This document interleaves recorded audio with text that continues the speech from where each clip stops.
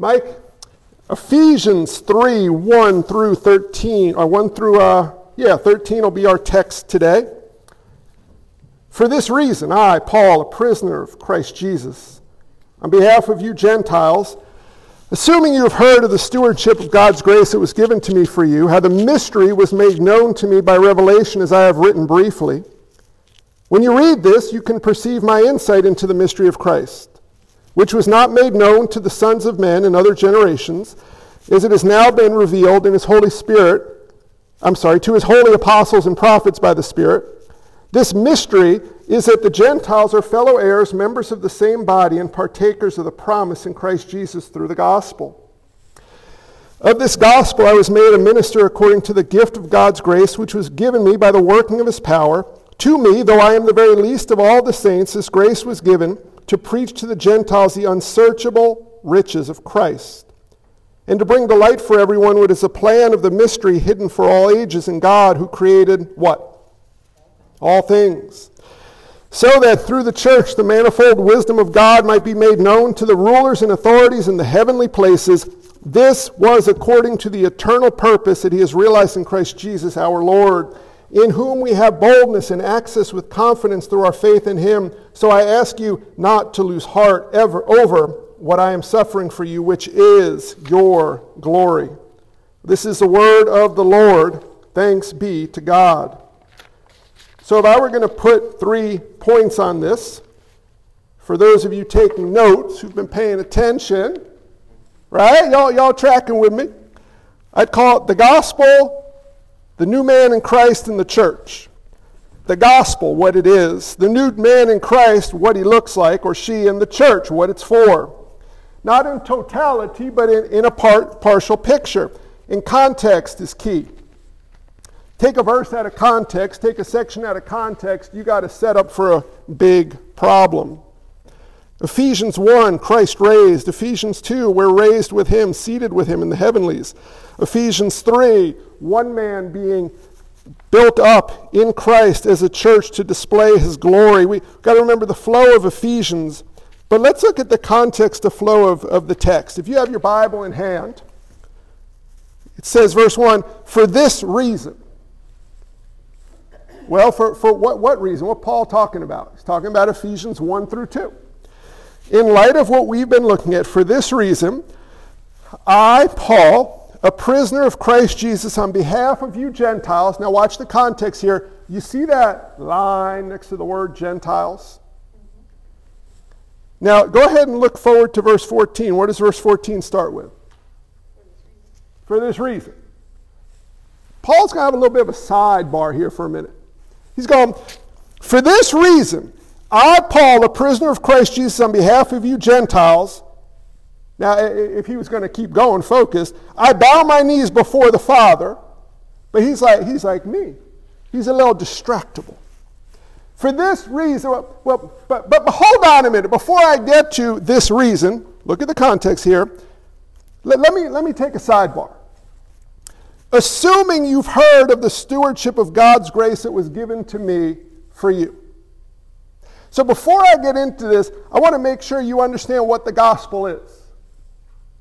Well, what is the gospel? We talked about that downstairs last week. Remember? We'll pick this up. How much of the gospel do you have to share for someone to have heard the gospel? Remember that question? Well, Paul's going to tell us the answer is not going to be quite what you're looking for. What is the gospel? Well, he tells us here what the gospel is. He tells us here that it is a mystery. See how many times the word mystery shows up here? Verse 3, verse 4, verse 6, somewhere deeper down low. You guys have to work with me there. You'll see it if you look longer than I do. What does it mean that the gospel is a mystery? How the mystery was made known to me by revelation. Verse 4, when you read this, you can perceive my insight into the mystery of Christ. Verse 6, this mystery is. What does it mean that the gospel is a mystery? How do you define mystery? Here's the problem with word studies in the Bible. Well, I think that mystery means, all right, here's a trick for Bible study. Don't worry about what you think.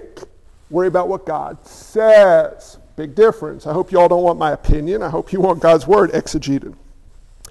Culturally, a mystery is something hidden that you have to try to discover through reason, logic, and examination. Right? You ever read a mystery novel? You ever watch CSI? I've never seen that show in my life. I assume it has something to do with my dad watches it incessantly. Crime Scene Investigators, is that what it stands for? I know some of y'all watch CSI, right? It's like, Jasmine, is that your show? She's like, what are you all doing to me? I'm sitting back here pregnant, leave me alone. Mike, help me out. It's a mystery. You got to figure out what's going on. Well, is that the gospel? Is it like we have to figure out what's going on? No. A mystery biblically is something revealed by God that you would never be able to discover on your own. That's why the gospel is a mystery. It's revealed by God. You would never be able to discover it on your own. Well, what's the mystery of the gospel? We've been seeing it. Jews and Gentiles is one new man. The Son of God taking sin upon himself to make sinners righteous. Jesus saving by dying and rising. The church is a mystery of the gospel. How about, I always say this wrong. I can read it in a book. I can't say it right. Simul justus et peccator. Do you know what that means in Latin? You actually could figure it out. Simul, simultaneously, justus, justice, just or righteous, et, R.C. Sproul taught me this one. You know what et means? Huh? It's the past tense of ate. At lunch. I'm eating, et. E tu Brutus. It means and. Peccator, sinner.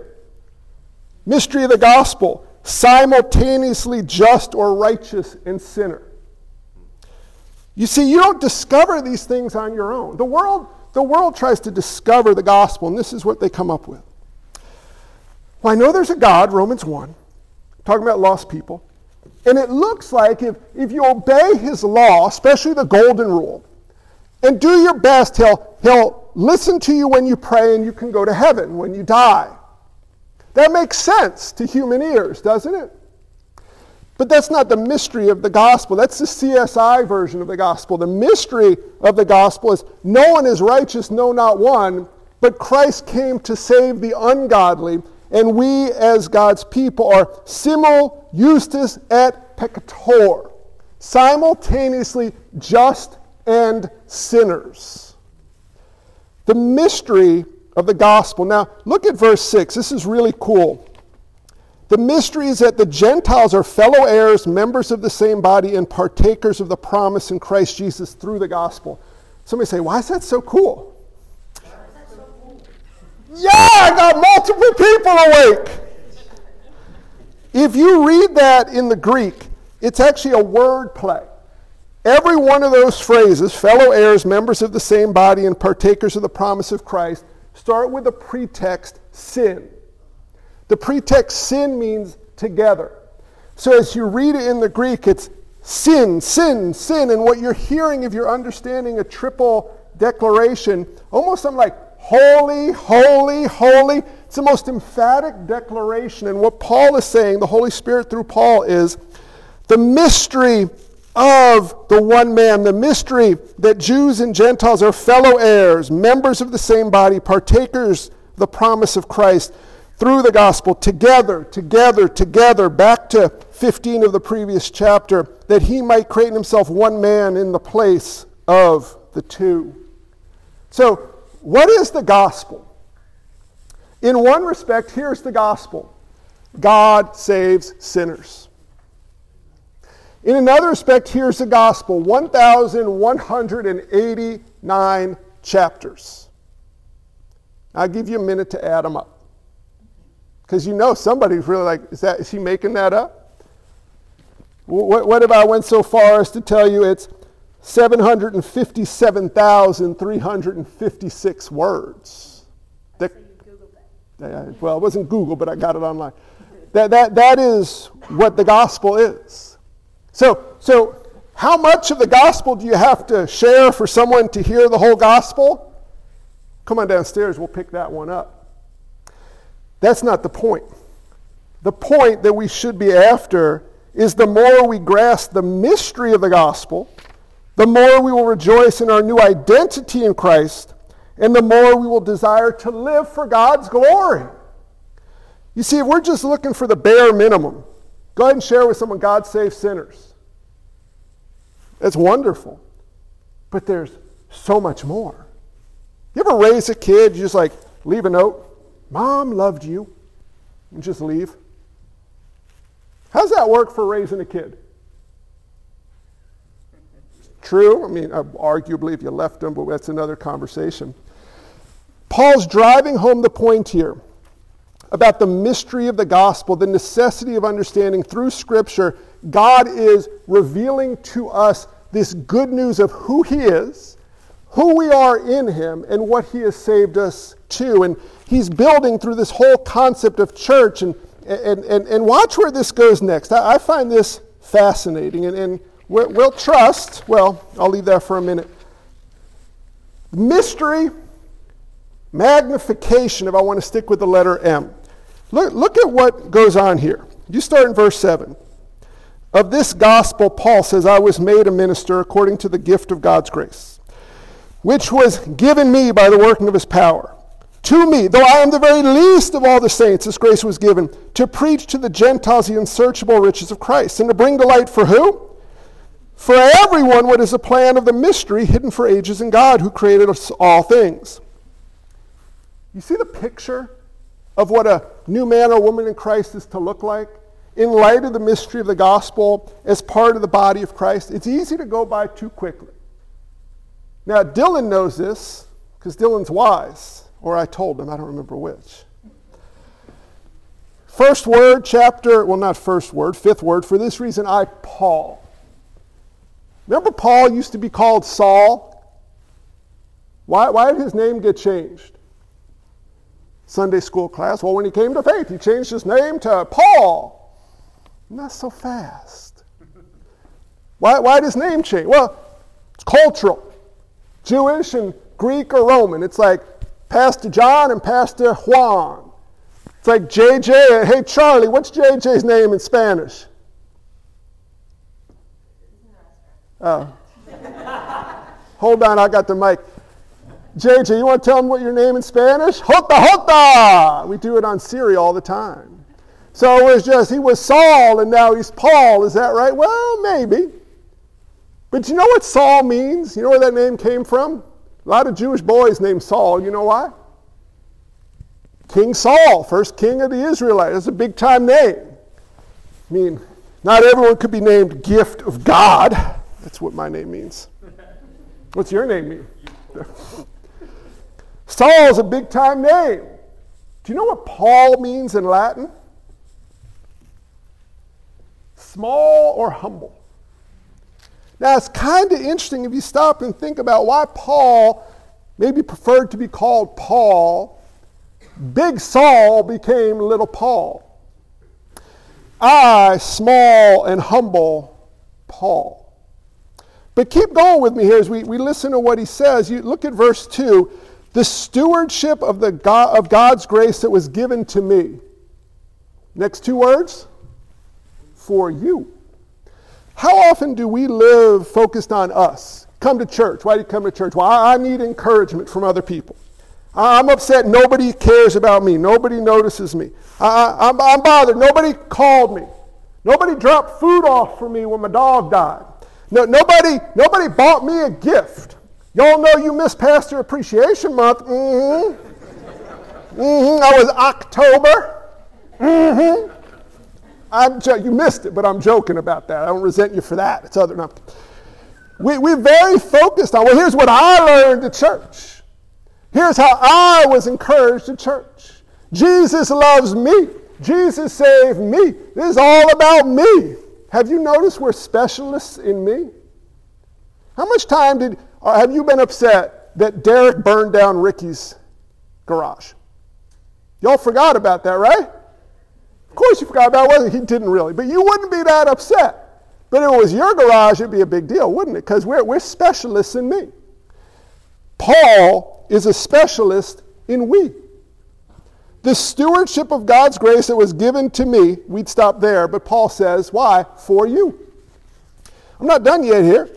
Look at verse 7. Paul talks about, according to the gift of God's grace, which was given me by the working of his power.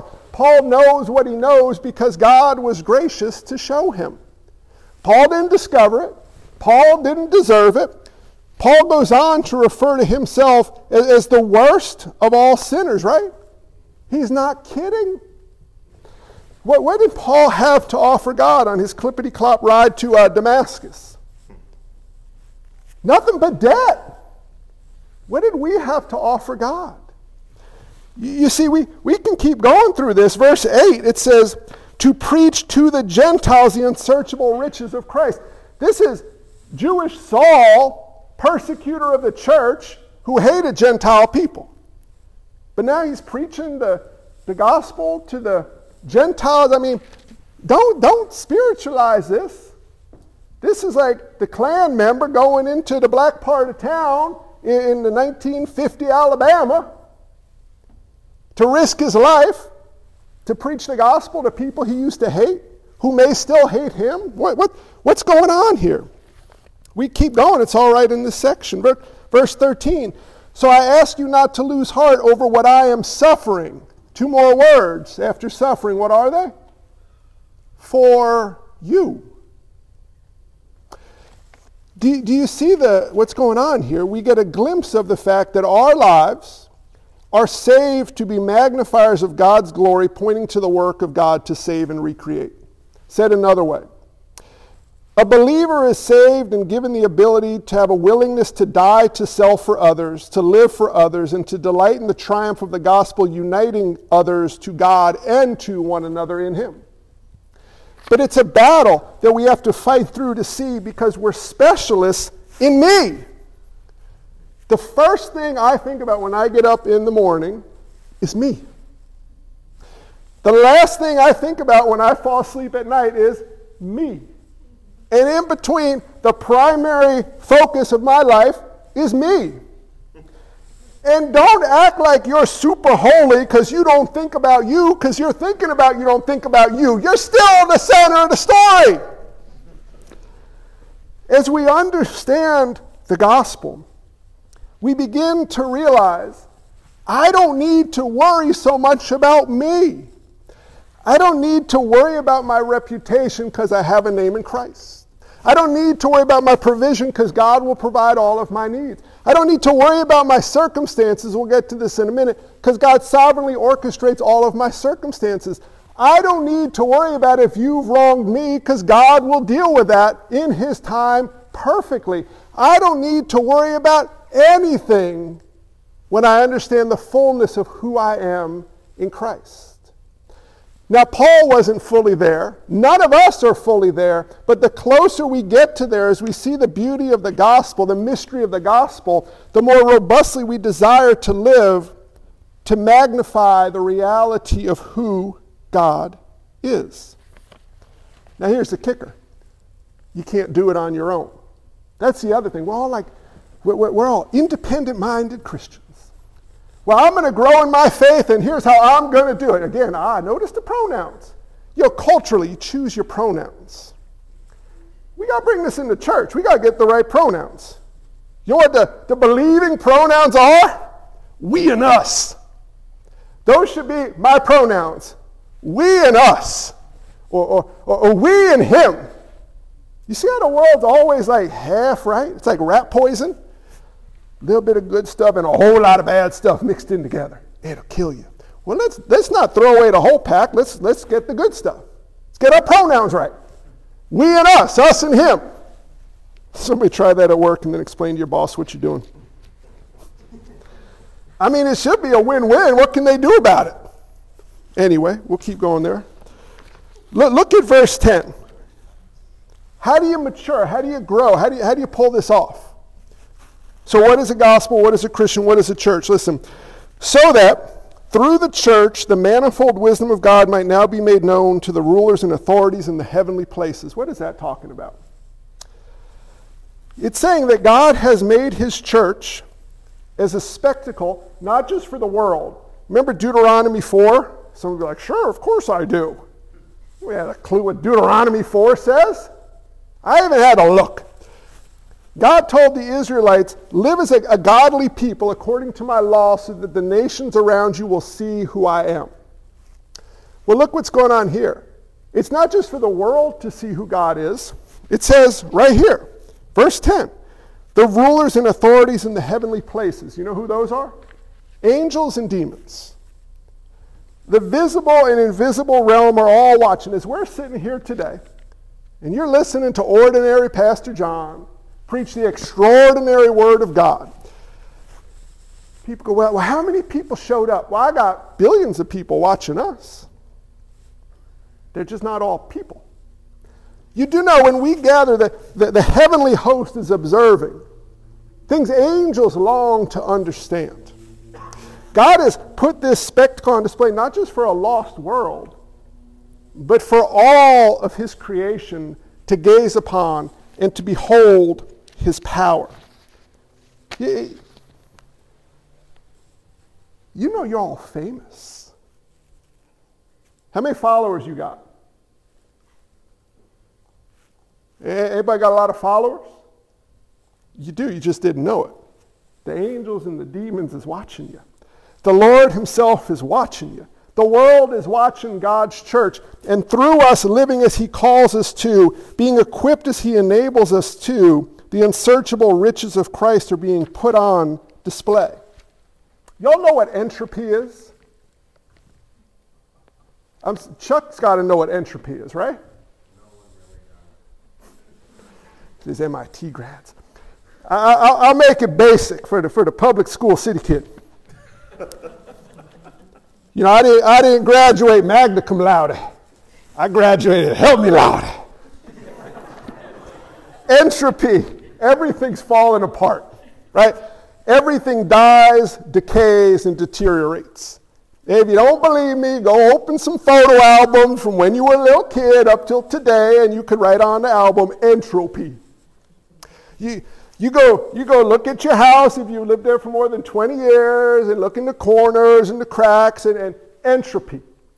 You still don't see it, call great-grandma up and say, hey, can we FaceTime? Okay, entropy. The church is the antithesis of entropy. Just stick with me here. In the world, everything falls apart and decays and deteriorates. It dies. In the church, everything is being built up, made new, more spectacular, and lives forever. You see, when a lost world looks at a local church, they should ask a question. What the heck is that? But it's got to be a church living as God calls them to in light of the mystery of the gospel. Because if not, they look at a church and they go, I know what that is. That's a cheap imitation of the world. That's a franchise. It's a spiritual franchise. God works in mysterious ways. He works in Paul. He's in prison. You remember why Paul's in prison? Acts 21, 18 maybe, 17, 18, somewhere in there. He was accused of bringing Gentiles into the temple. Remember that? And so, well, flip over there. Let's hope I'm right. Acts, this is pressure. I mean, you're going to look really impressive or really stupid in a really minute. We're going deeper than 18. Yeah, 27. When the 7 days were almost completed, the Jews from Asia, seeing him, Paul, in the temple, stirred up the whole crowd and laid hands on him, crying, Men of Israel, help! This is the man who is teaching everyone everywhere against the people and the law and this place. Moreover, he even brought Greeks into the temple and has defiled the holy place. So the believers in Asia Minor, the church in Ephesus, they got to be going, why is Paul in prison? I thought it was Jews and Gentiles, one flesh. God, that's your will, and that's why he's being locked up. We can't do this without Paul. This is the Apostle Paul. We need him to encourage us and equip us, and we love him. We don't want to see him suffer. God, well, what's going on? Kind of like John the Baptist. You remember John the Baptist, Matthew 11? John's in jail. He's going to lose his mind in a minute, literally. He sends some of his followers to Jesus with a question. You remember the question? Are you the Christ? You want me to put it in modern English for you? I thought you were Jesus, Messiah. Why am I in jail then? Are you not who I thought you were? You see, here's what makes sense. John the Baptist in prison, Jesus is Messiah. The whole prison is lifted. John is carried out by an angel, put down, spotlight from heaven, angelic host. God has saved this man. And the whole world goes, wow. Paul's in prison. What's supposed to happen? The emperor is teleported to Paul's prison. He falls on his knees. Oh, forgive me for my sinfulness. Your God is infinitely powerful. Come forth and walk over my corpse. The world goes, oh my goodness, look how strong God is. Yay, God. John lost his head. Paul's still in prison. But do you see how God works through those things? From where we sit, it looks like Paul's put on the bench. But the Holy Spirit gave us the book of Ephesians and many other books through his imprisonment. He encouraged the saints. Paul says to the people, do not lose heart over what I am suffering for you. Why? Circumstances shake. They shake violently. Laura and I went away a couple months ago. You remember that weird thing in the gym that Laura stands on this thing? I still, for the life of me, don't know what it was. She stands on it, and she holds this thing and pushes a button. And it's like, her whole body starts shaking. And she's such a kind wife. You know what she did? She says, try it. Well, I got on it. I swear I have a detached retina and lost a filling on this side. It shook you so crazy, like anything loose is going to come loose. I don't know what it was, but it was real. We were both there together, right? Well, that's kind of life. Circumstances shake you. And they unsettle you if you're not careful. If your mooring's a little bit off, they might even topple you. And what Paul is saying to the believers in Asia Minor, to us today, is guys, slow down and listen for a minute. Remember what the gospel is? You remember what the church is? You remember who God is? Perhaps he'd point to James 1:2 if he could have. Consider it pure joy, my brothers, whenever you face trials of various kinds. Because you know the testing of your faith has purpose. I'm going to paraphrase James. It takes your coaliness and puts it under pressure and makes it into diamondness. But if we forget to live in light of the gospel, if we forget to live as part of a body, if we forget the reality of who God is, we will be tossed to and fro on every wave of circumstance that comes by. What do you do with this? Well, listen to this. You ever notice how much you're like your family of origin? You ever notice that? It's one of the crazy things in American churches recently, especially with how often and frequently people move, is you don't get to see a lot of multi-generations sitting together. We do sometimes, which is kind of cool, right? I mean, hang out with Dylan and Dan for a little bit, and Kylie will attest to this, like, they're a lot alike, in good ways, I was over at my mom's house yesterday, and in a way, she and I are freakishly alike. Don't comment, Laura, I'm going to keep this on a focus. She says to me, I take these blood pressure medicines now, because y'all forgot Pastor Appreciation Month, and I got blood. No. And they tell you, take these things, you don't feel any different. Well, I said to my wife, like, I feel different. She's going, you're just crazy. What are you talking about? At my mom's house yesterday, I don't know how this shows up. She says, yeah, I was taking it for years, and I remember the first day I took it, I felt different. Mom, how you feel different? Well, it's hard to explain. Just way up here, like right in your upper chest, neck area, just like, oh. I act like my mama, I look like my daddy. I got the same bad sense of humor, and I got some other issues there. Similar speech patterns, right? Because you end up like your family. You kind of like your culture.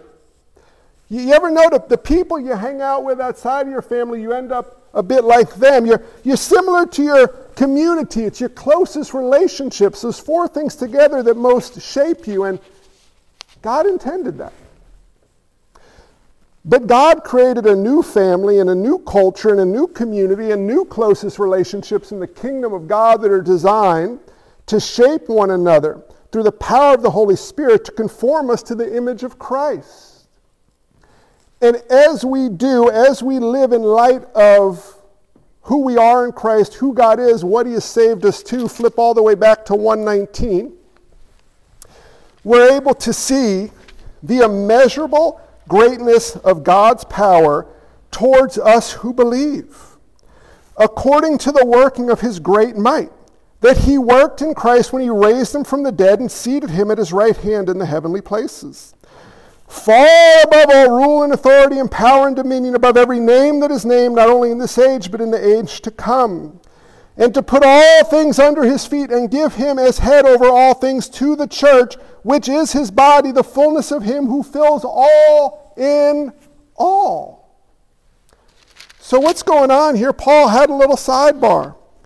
For this reason, I, Paul, a prisoner of Christ Jesus, on behalf of you Gentiles, assuming you've heard of the stewardship of God's grace that was given to me for you, how the mystery was made known to me by revelation, as I've written briefly.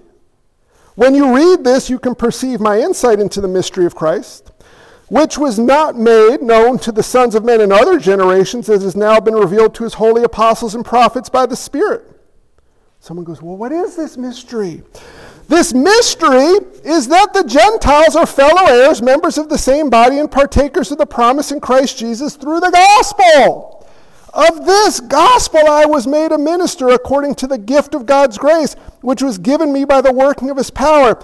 To me, though I am the very least of all the saints, this grace was given. Why? To preach to the Gentiles the unsearchable riches of Christ, and to bring to light for everyone what is the plan of the mystery, hidden for ages in God who created all things. What is the plan?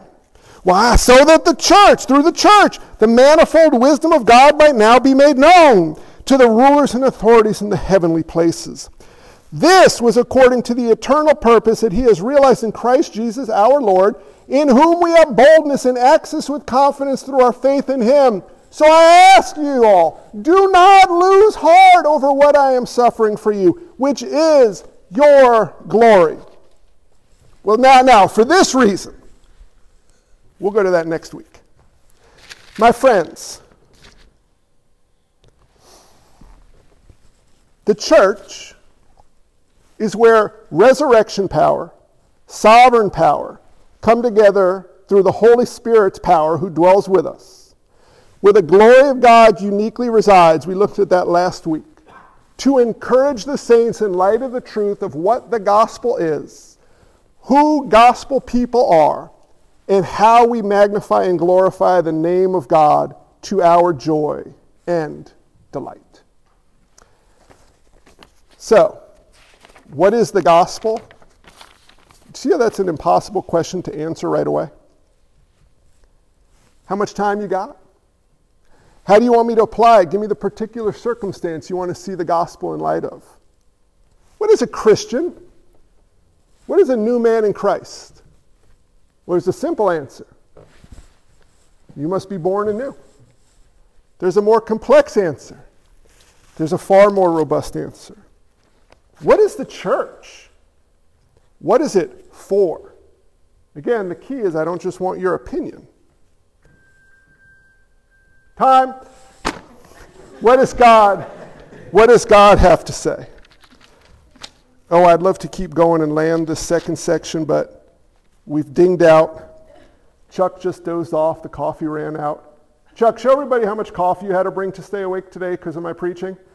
So I've told him one is okay, but if Chuck falls asleep with that thing, y'all might want to be poking him because that will forever shatter any sense of worth that I have within myself or value.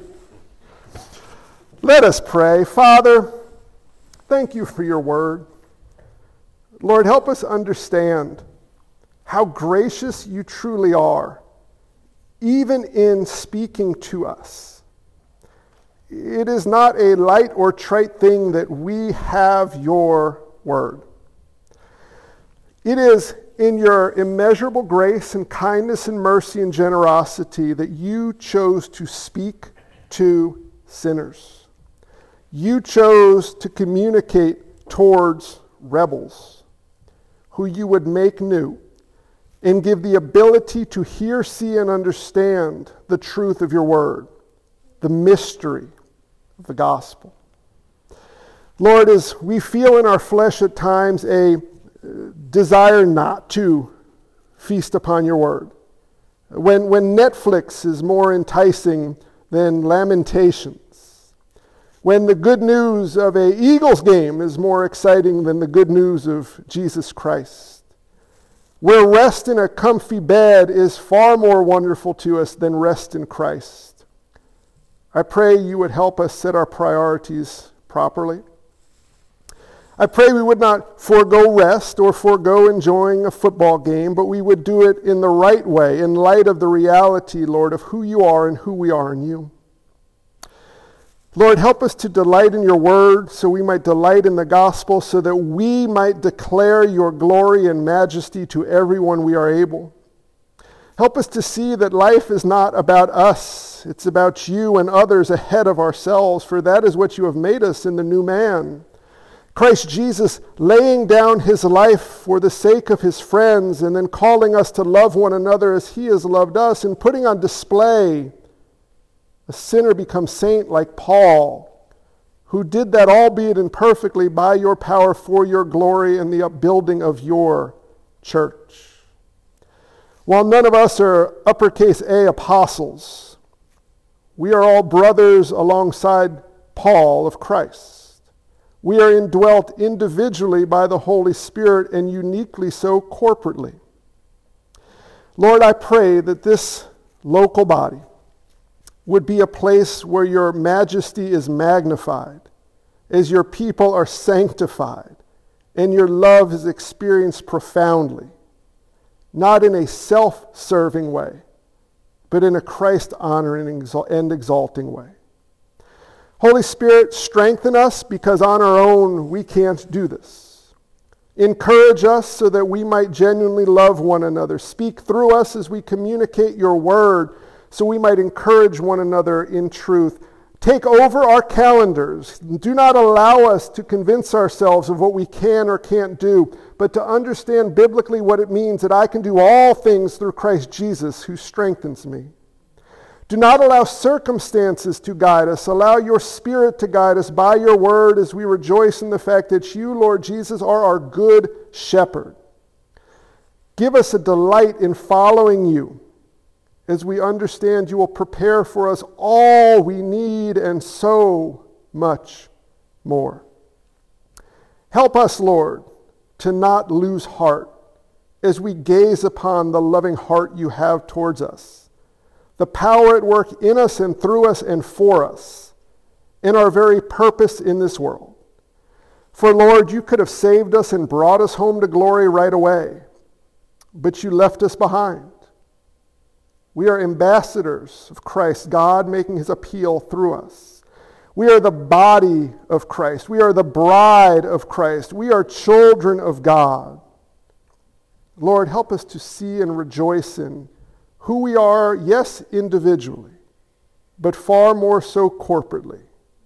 We are the family of God himself, created new in Christ, with birthdays that never end, and the term old never existing anymore. For we have in you, Lord Jesus, eternal life. We don't just know about you, we know you, as a friend, Father, and Savior. In the holy and precious name of our Redeemer and friend we pray. Amen.